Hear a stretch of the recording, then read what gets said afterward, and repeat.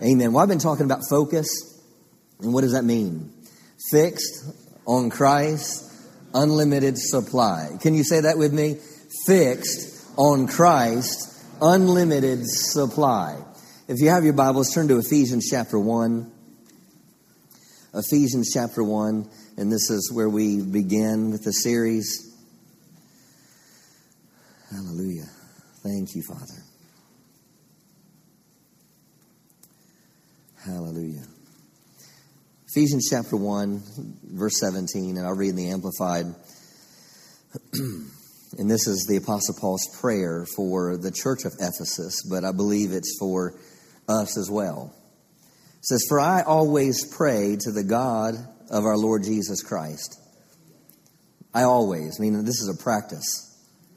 "The Father of glory, that he may grant you a spirit of wisdom and revelation, of insight into the mysteries and the secrets, and the deep and intimate knowledge of him."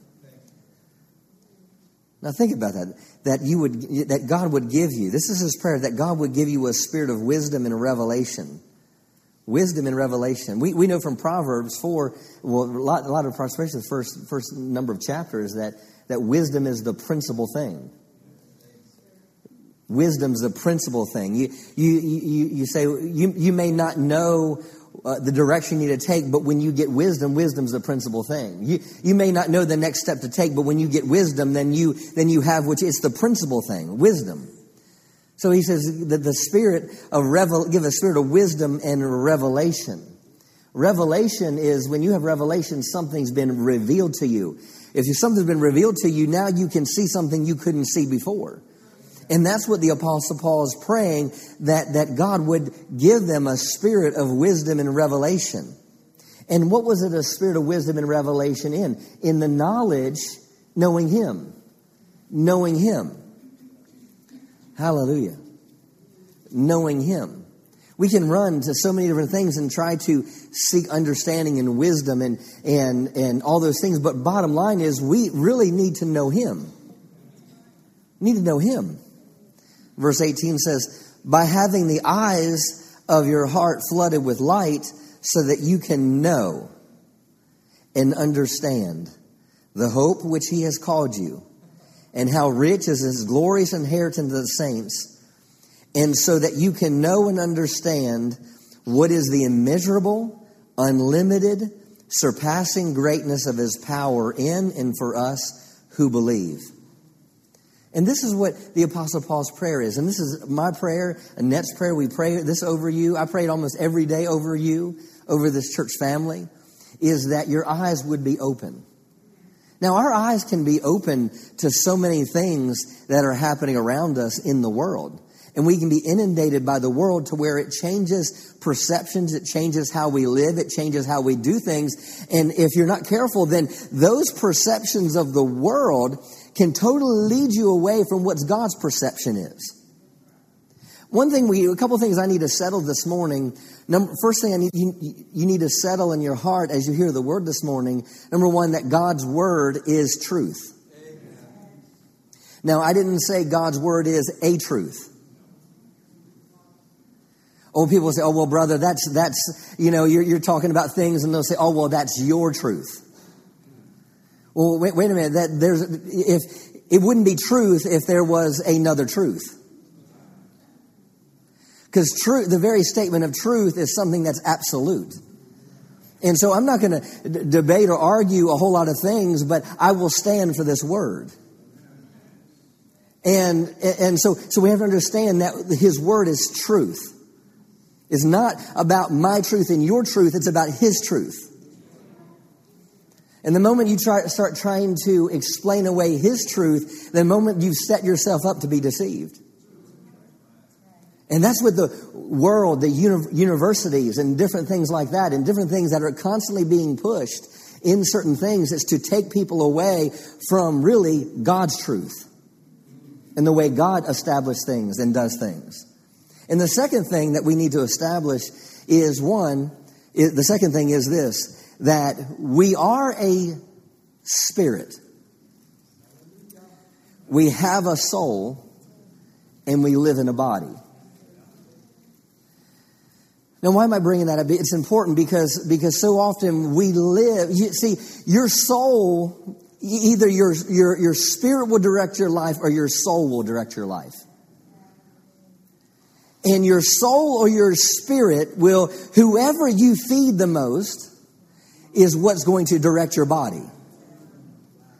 You see, too often, for a long time in my walk with God, I was living out of order. I was feeding my soul, and it was directing my body. And way back here, my spirit somewhere is just saying, "Hey, I'm here. Hey, I'm here." But the thing is we have to feed our spirit.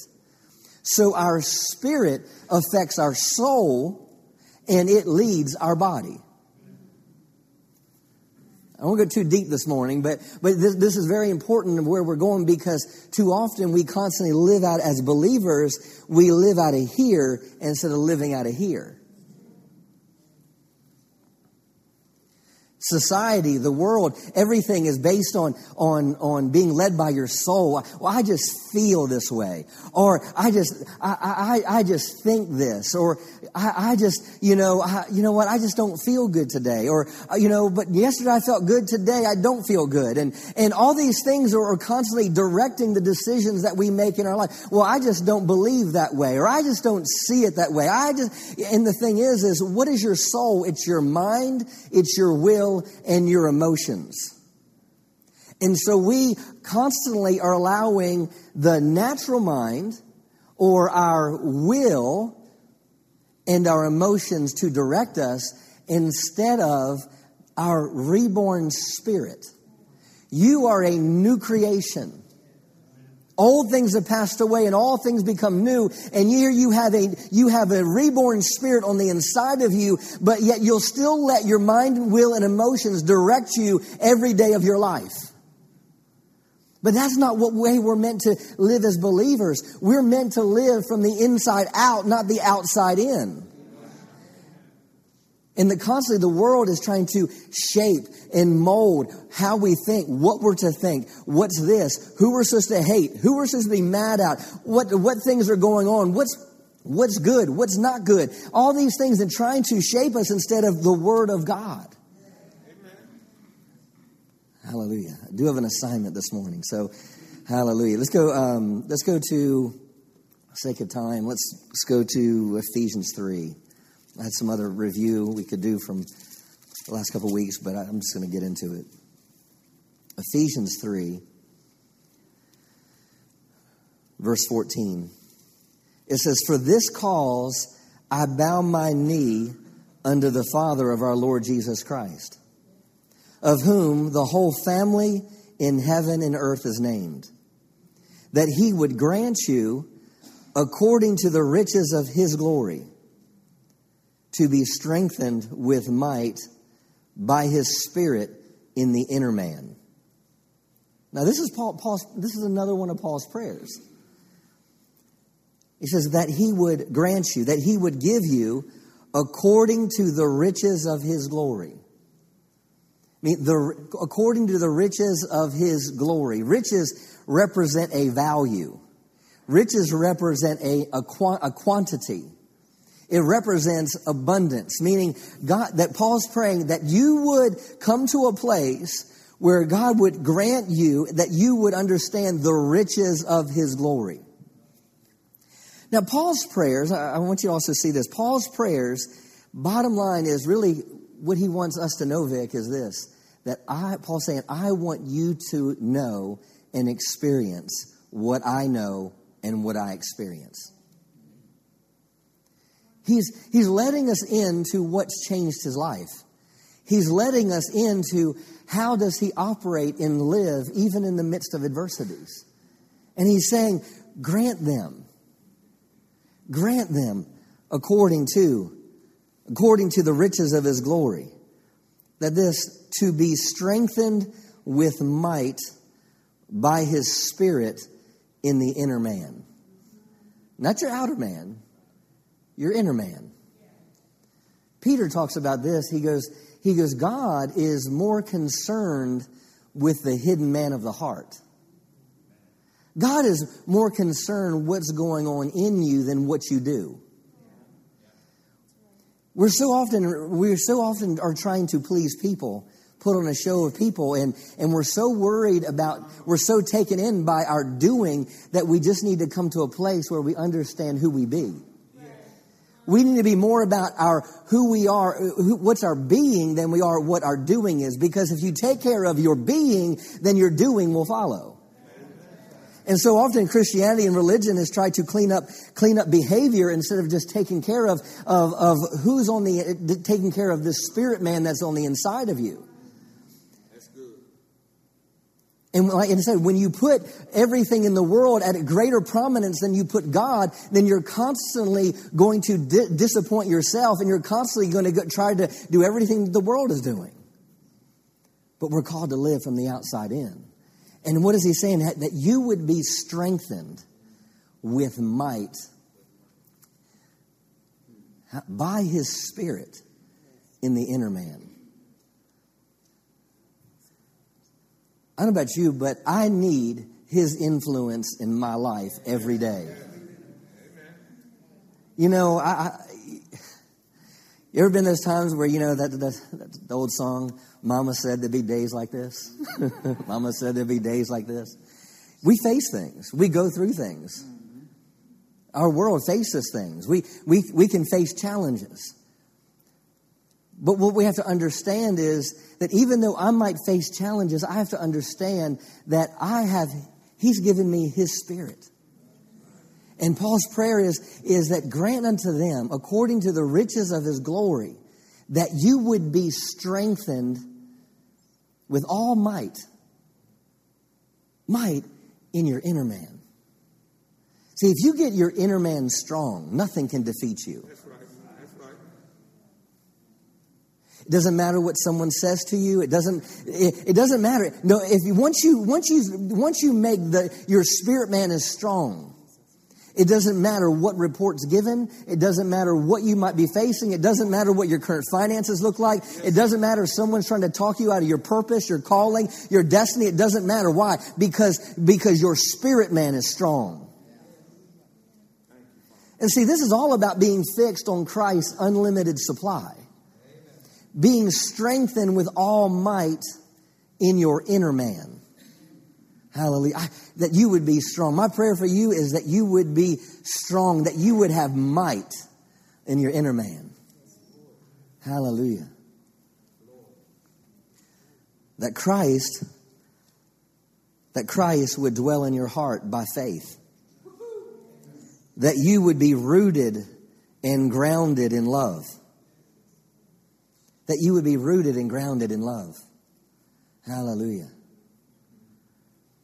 That Christ would dwell in your heart by faith, that you being rooted and grounded in love. Thank you, Father. Grounded. That's fixed. If you're grounded, it means you're settled. Amplified says here, may Christ through your faith actually dwell. Settle down, abide, make his permanent home in your hearts. And when it's talking about heart here, it's not talking about your blood pump. And it's not talking about your mind. It comes from a Greek word called suke. And it means, really, it does deal with your mind, but it's suke. It means really the center of who you are.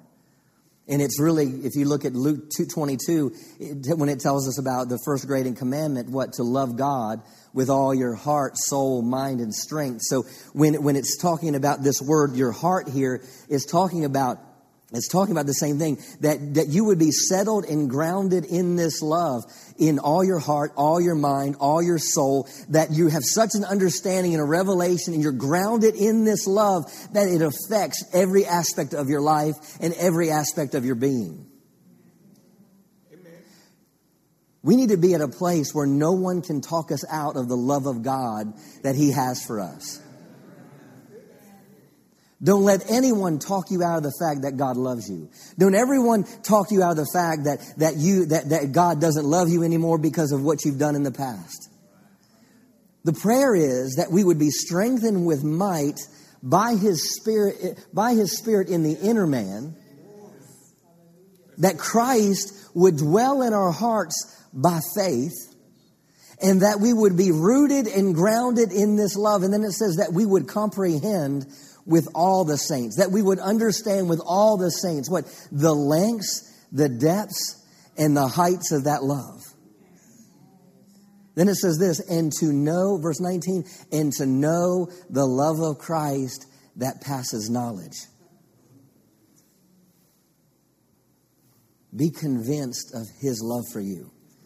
Be fixed on His unlimited supply. Yes. Be fixed, settled, grounded in this love. Comprehend. Comprehend. I had a Bible school teacher years ago, and I was at a place where, you know,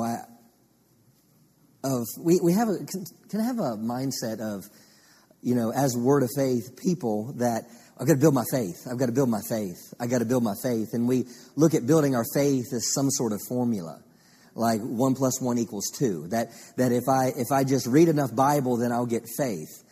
Or if I do this, if I say this many times, then this is what's going to happen. But a life of faith isn't mechanical. A life of faith is relational. It's not because, see, you can know, I mean, and you can know all sorts of things.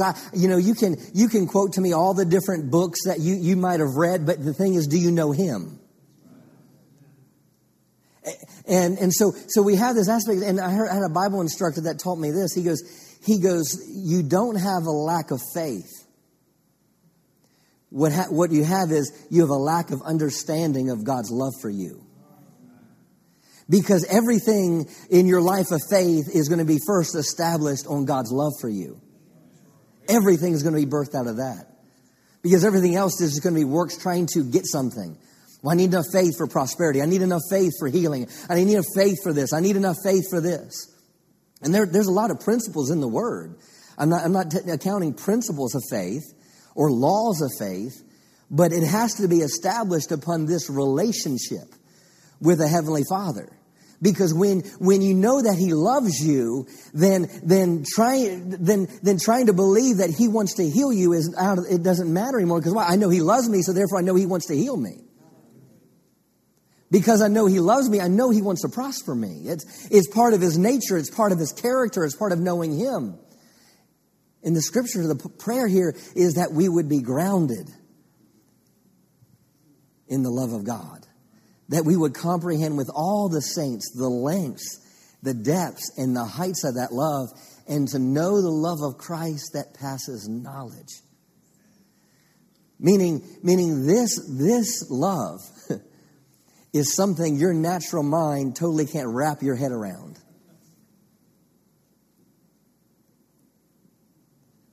And once you think that you understand this love, Ken, there's more to it. There's more to it. Just when you think you've understood everything there is about God, you see a little bit more of His nature and a little bit more of His character, that you might know the love of Christ. This word know, that you might know the love of Christ, it's a relational word. And what I'm dealing with this morning is fellowship. We have to come to a place where we understand what fellowship is. I know it's a real Christianese word, fellowship. Did you go to that fellowship, brother? Come to my house and we can fellowship. It's not a word we really, it's kind of outdated, but if you put it this way, to know. Jesus says it this way in John 17, I think verse 2 or verse 3. He says that eternal life is this. Eternal life is this. Now, eternal life doesn't mean heaven. Eternal life means the God kind of life, perpetual. So, eternal life is this: to understand God, to get a hold of God, to understand who God really is, to know the one true living God in Jesus Christ whom He sent. It's about knowing Him. It's relational. The word know is the strongest word in the Greek for the word know is where we get our English word intercourse from. It's not a dirty word. It means the intermingling of two lives. And so when we talk about knowing God, we're talking about being intermingled with God. We're talking about being connected with God. And this is what the Apostle Paul's prayer is. He goes, I want you to be strengthened with all might in your inner man, that Christ would dwell in your heart by faith, that you would know the love of God that passes knowledge. That you would know the love of God. That you would be intimately acquainted with the love of God. That you would know the love of Christ that passes knowledge. And then it says this in verse 19 of Ephesians 3. I'm kind of just talking out of my heart this morning. It says that you might know the love of Christ that passes knowledge, that you might be filled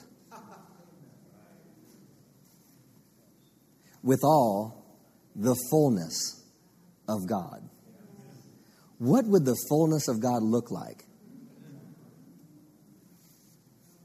But this is the prayer. This is what Paul, and as I said before, Paul was wanting us to know what he knows.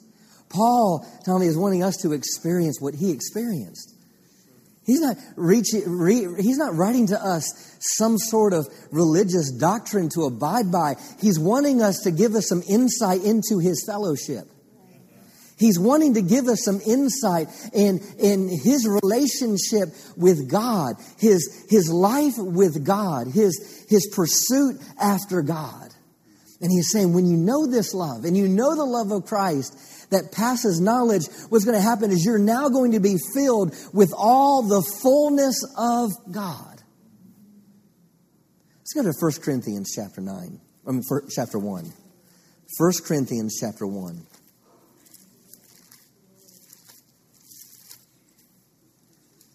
Thank you, Father.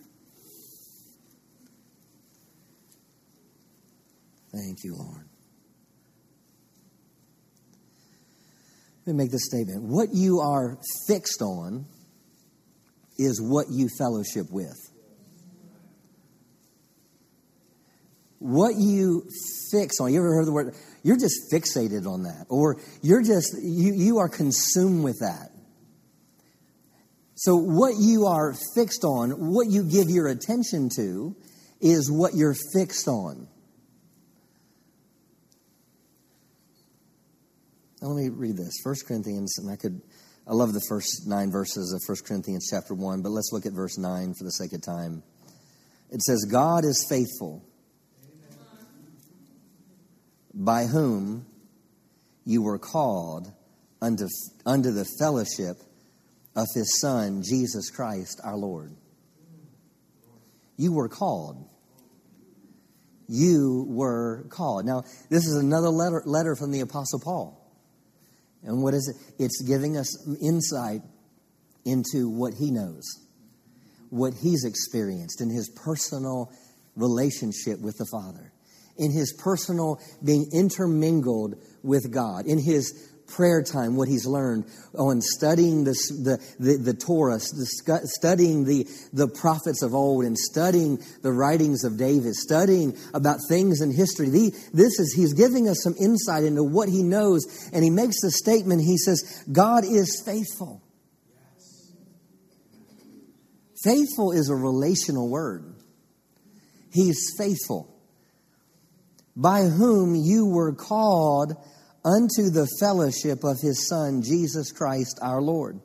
The Amplified says this: God is faithful, reliable, trustworthy, and therefore ever true to his promise, and he can be depended on.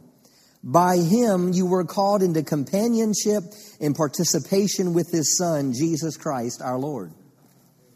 Now see this. So you were called into this life connected to Jesus. You know, last week we talked about not all of them, but we talked about some scriptures about being in him. In him we've been chosen. In him we've been accepted into the beloved.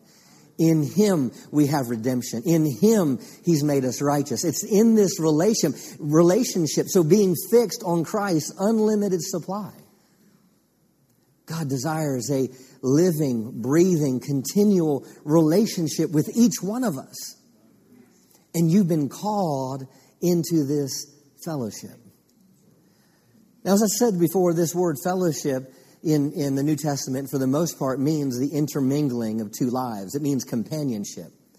But in this particular word, fellowship, there's another aspect to it in the Greek, and it means this. It means to share what one has. To share what one has. So not only am I intermingled, not only am I in connected to, but now because of that connection, I now share what they have. Annette, come here for a moment. Annette and I, of course, we're married. And, of course, we're married. If you didn't know, this is my wife. Isn't she beautiful? Amen. I appreciate her. And so the thing is I know her better than you know her. She knows me better than you know me. And not only that, but as we came together, not only that, but we are partakers of the grace that's on each one of our lives. Amen. When we became married, we became a new creation. Amen. You know, God correlates marriage to the same aspect of being born again. So when you got married, it's not two lives coming together and living under one roof. When you came to God and get married, you all of a sudden now became something that never before existed. That's good. Yeah. It was Justin and it was Annette, and now we're J and A. So I want to try to Jeanette or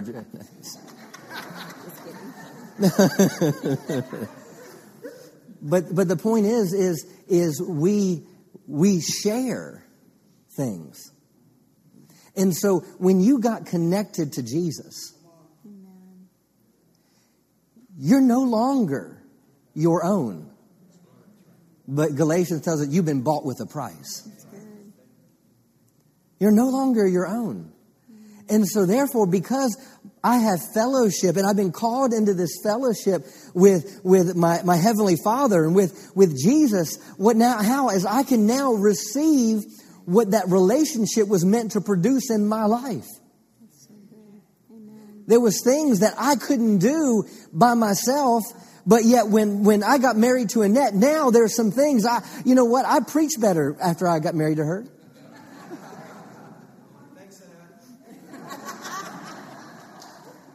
I think I look better after I married Annette. She makes me look good. But the point is when this relationship, this fellowship with the Father is now that I'm fellowshipping with Him, I now get to share in what He has. Good. Yes. So when we talk about being strengthened with all might in our inner man, it's that might isn't my might. That might is His might. That strength is His strength. Thank you, Jesus. Thank you, baby. So it's sharing. It's sharing what one has. What you fellowship is what you're fellowshipping with is what you are sharing or what you're receiving from someone else. You can only get what they have. If all you do is fellowship with darkness, then all you can get is darkness. If all you do is fellowship with negative people, that's the only thing you can get from them. If all you do is fellowship with people that are fearful, then that's all that you can get from them. What you're fixed on, what you fellowship with is the fruit of a relationship. If all you do is focus on what you don't have and all the mistakes that you made in your life, if all you do is focus and fixed on and hang around with people that are just barely getting by, that have no vision and have no purpose for their life, then that's all that you'll ever be able to receive from that relationship.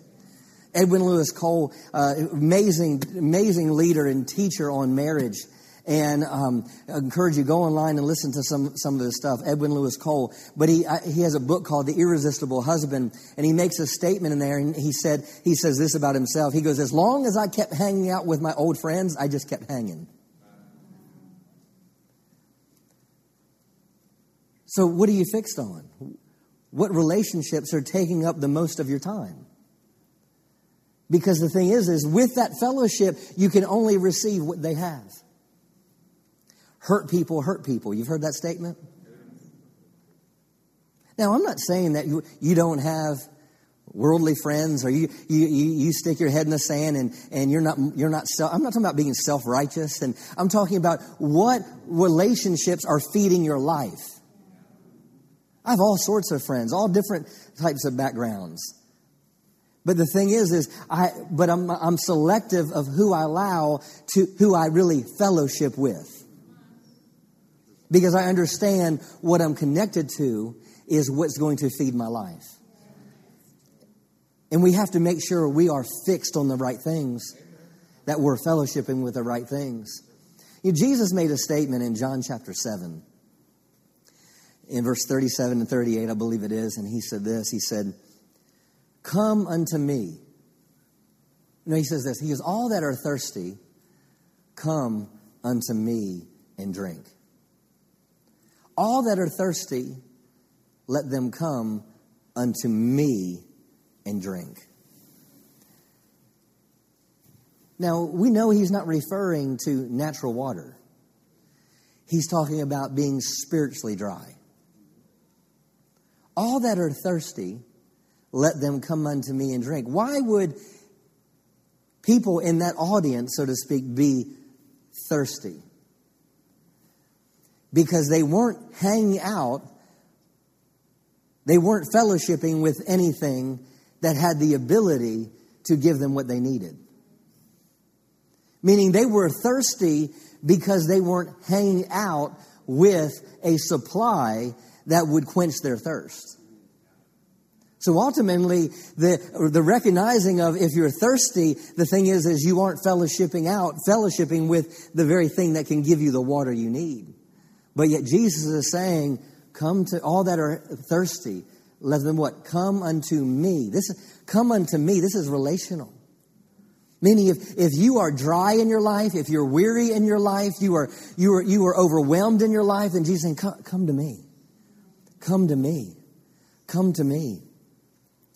In Matthew chapter 11, verses 28, he says this, all that are burdened, all that are heavy laden, he says, come unto me, and what I will give you rest. I will give you rest.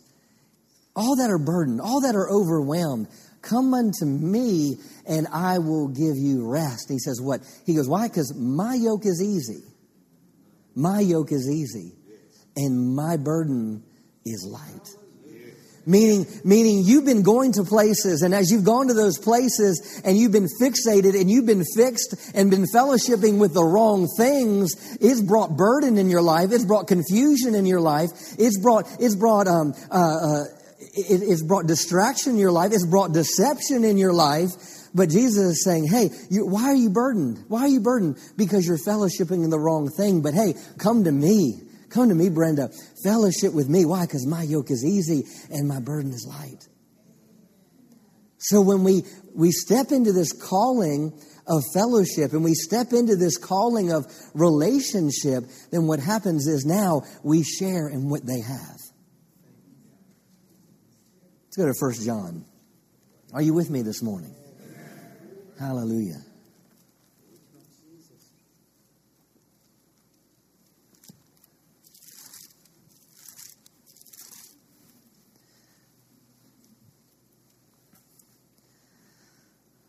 Probably by the time I get done this morning, you'll do that. Another scripture? I love the word. Hallelujah. 1 John chapter 1, verse 1 says, I read the Amplified. It says, we are writing about the word of life in him who existed from the beginning, whom we heard, whom we have seen with our own eyes, whom we have gazed upon for ourselves, and we've touched with our own hands. Now, this is relationship, right? This is fellowship. John's writing, he's saying, I'm writing about this word of life, which he's talking about Jesus, and he wants us to know that he existed from the beginning, and he says this, whom, this word of life, this Jesus, and he says this, who I have heard, whom we have heard, whom we have seen with our own eyes, whom we gazed upon for ourselves, and we touched with our own hands. So these aren't novices. These are people that are speaking from firsthand experience. Someone's not giving us some sort of religious ideas about something. It's not some sort of professor saying it could have been this or it could have been that. No, this is someone that has personal fellowship. This is someone that has seen things, they gazed upon, they heard, and they actually touched him. So this is someone that we can say, hey, I need to listen to what this guy's about to say. Because they have experience. I don't want someone to preach to me about what their theories could be about God. I want someone to preach to me about what they know about God. I don't want to deliver something to you, preach to you some sort of religious dogma. I want you to preach something to you that's living in my life. Something that I have walked out or something that I am walking out.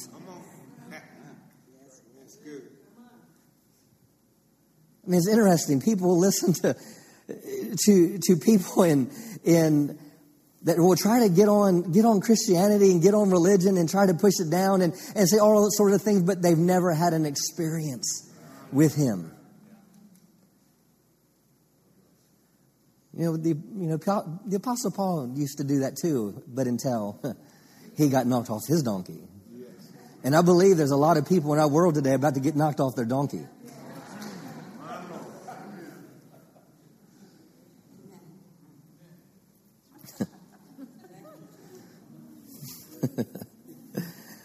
Hallelujah.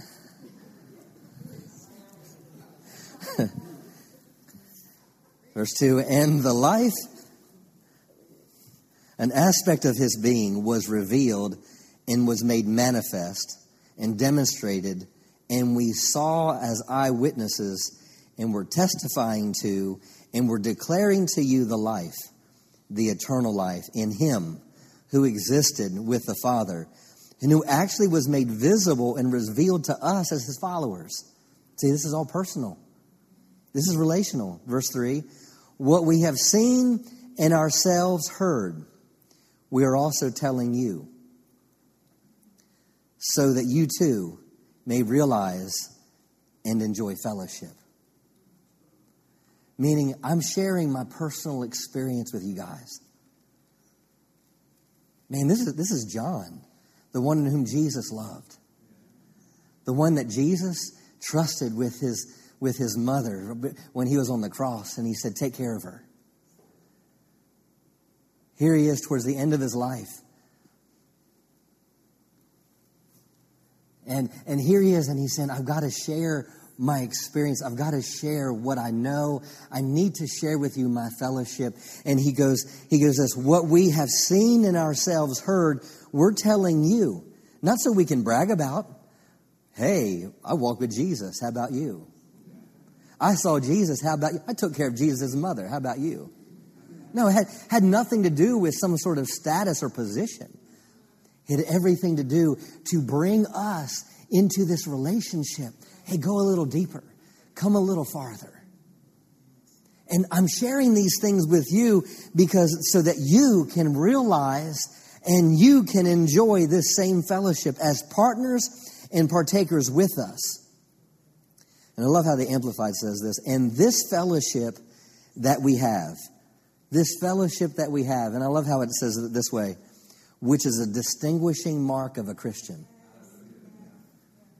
Your distinguishing mark of a Christian isn't your bumper sticker, nor it is your fish sign on the back of your car. No, what makes you distinguished is your relationship. And people will see, just like they did with the disciples in the book of Acts, we could tell that they've been with Jesus. Thank you, Father. This distinguishing mark of a Christian is with the Father and with His Son, Jesus Christ. This fellowship. I want you to have this fellowship. Now look at verse 4. And we are now writing these things to you so that our joy... And we are now writing these things to you so that our joy in seeing you included may be full. Meaning, I'm writing this. He's saying, I'm writing this so you can. So I'm writing this. Why? Because it's going to bring me joy when you know what I know. And then he says this. Thank you, Father. And your joy may be complete. I'm writing this so my joy can be complete, but I'm writing this, more importantly, so your joy can be complete. If you don't have joy in your life, then you are fixated on the wrong thing.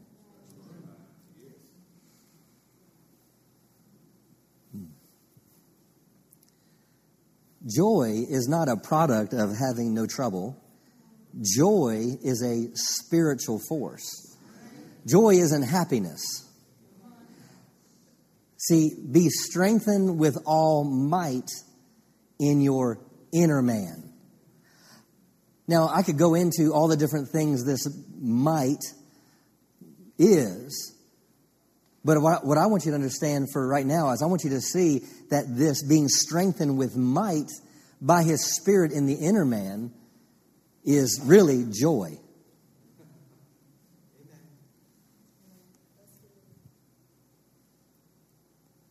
Hallelujah. Joy. What the joy of the Lord is what? The joy of the Lord is our strength. But if you're not hanging out with the Lord, then most likely you don't have joy. If you're not fixed on Christ, then you are not going to have joy.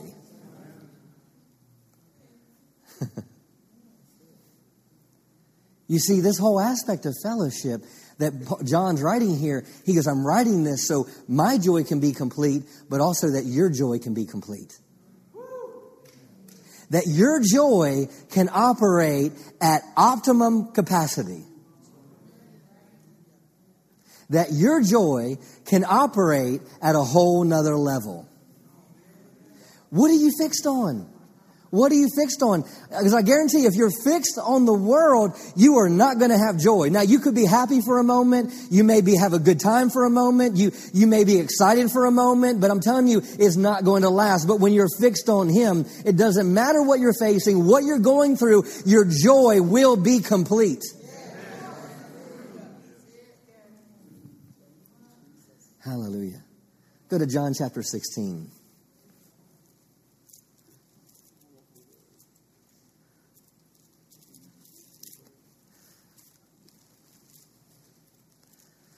Thank you, Father. You are just listening so intently, right? I was like, look around. Is anyone like asleep? Yeah, no.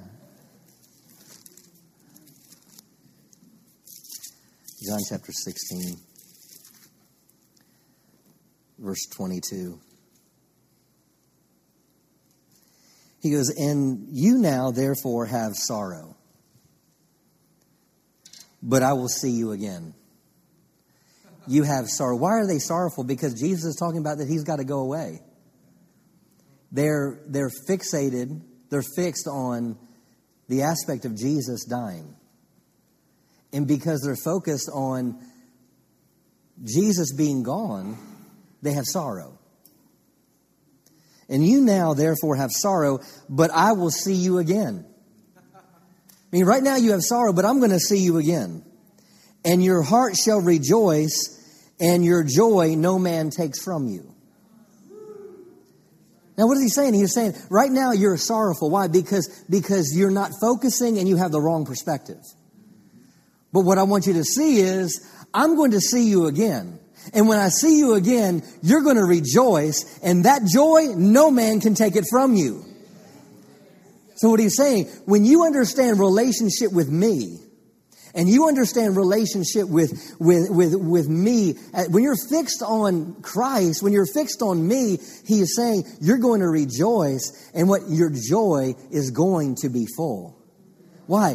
Why? Because you're going to see me. Why? What is that? Relationship. Relationship. Verse 24 says, hitherto have you asked nothing in my name. Ask and you shall receive, that your joy may be full. Amen. Asking is a relationship word. Unless you just talk to yourself.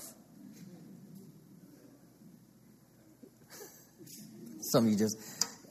It's relational. I ask, why? Because there's another party involved. And it says, right now, you haven't asked anything in my name, but when you ask, it says what? Your joy is going to be full. Why? Because you're focused and fixed on relationship. All right, 2 more scriptures, Psalms 16, and I'll close with this, I promise. Psalm 16. Hallelujah. When I'm fixed on Christ's unlimited supply, I will have joy. Joy. Thank you, Lord. Psalm 16.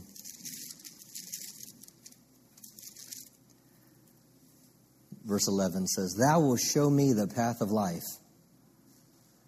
In thy presence is fullness of joy. You will show me the path of life. If someone's going to show you something, that means there has to be a relationship with that person. I'm going to show you the path of life. I'm going to show you. You will show me the path of life. So there has to be a relationship if someone's going to show me the path of life. And it tells me this, in thy presence is fullness of joy. In my presence is fullness of joy. In my presence is fullness of joy. Hallelujah. I love being around my wife. I love being around my son, our other 3 children as well. And the thing is seeing them. It's like it's comfortable. It's relational. It's fellowship. And what happens? There's a natural joy. But yet here he says, in my presence is fullness of joy. What would the fullness of joy be like? Let me close with this. Psalms 4.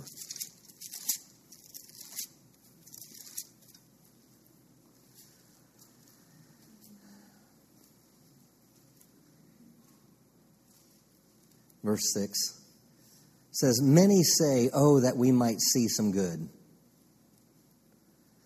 Lift up the light of your countenance upon us, O Lord.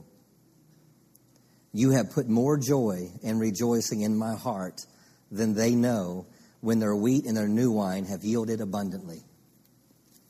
Let me read that again. The King James says this, There be many that say, who will show us any good? Lord, lift up the light of your countenance upon us.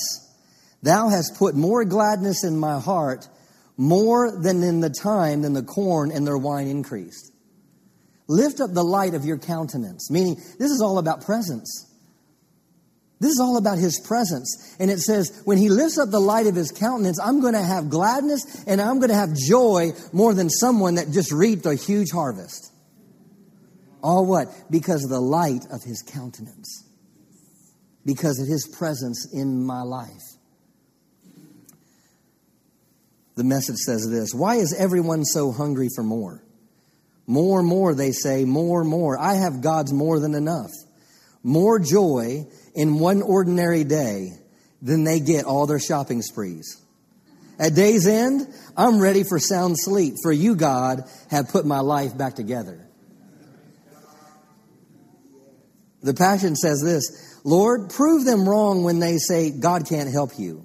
Let the light of your radiant face break through and shine upon us. The intense pleasure you give surpasses the gladness of harvest time, even more than when the harvesters gaze upon the ripened grain when their new wine overflows. Now, because of you, Lord, I will lie down in peace and sleep comes at once. For no matter what happens, I will be unafraid. Hallelujah.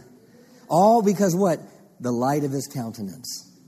Because of my fellowship with him, I have joy, and he makes me lie down and sleep. Hallelujah. Thank you, Father. Hallelujah. Father, we thank you for your word today, and we thank you that it strengthens us, it equips us, and it empowers us. I thank you this morning, Lord, that we are fixed on your unlimited supply. I thank you for every person at the sound of my voice this morning, that you are placing within them a hunger for fellowship, a hunger for relationship. I thank you that every single one of us are going up higher in our lives. I thank you that we will know that we will be strengthened with all might in our inner man because we have fellowship with you. I thank you for explosive joy. I thank you for explosive joy over this house, explosive joy over our homes, over our families, over our children. I thank you for explosive joy. I thank you that this week will be a week marked by explosive joy in each one of our lives. I thank you that each night this week, I thank you that we will be able to lie down and we will have sweet sleep, Father, because we are fixed on your unlimited supply. And we thank you for it in Jesus' name. If you believe that, give him a shout of praise. Amen, Pastor Phil.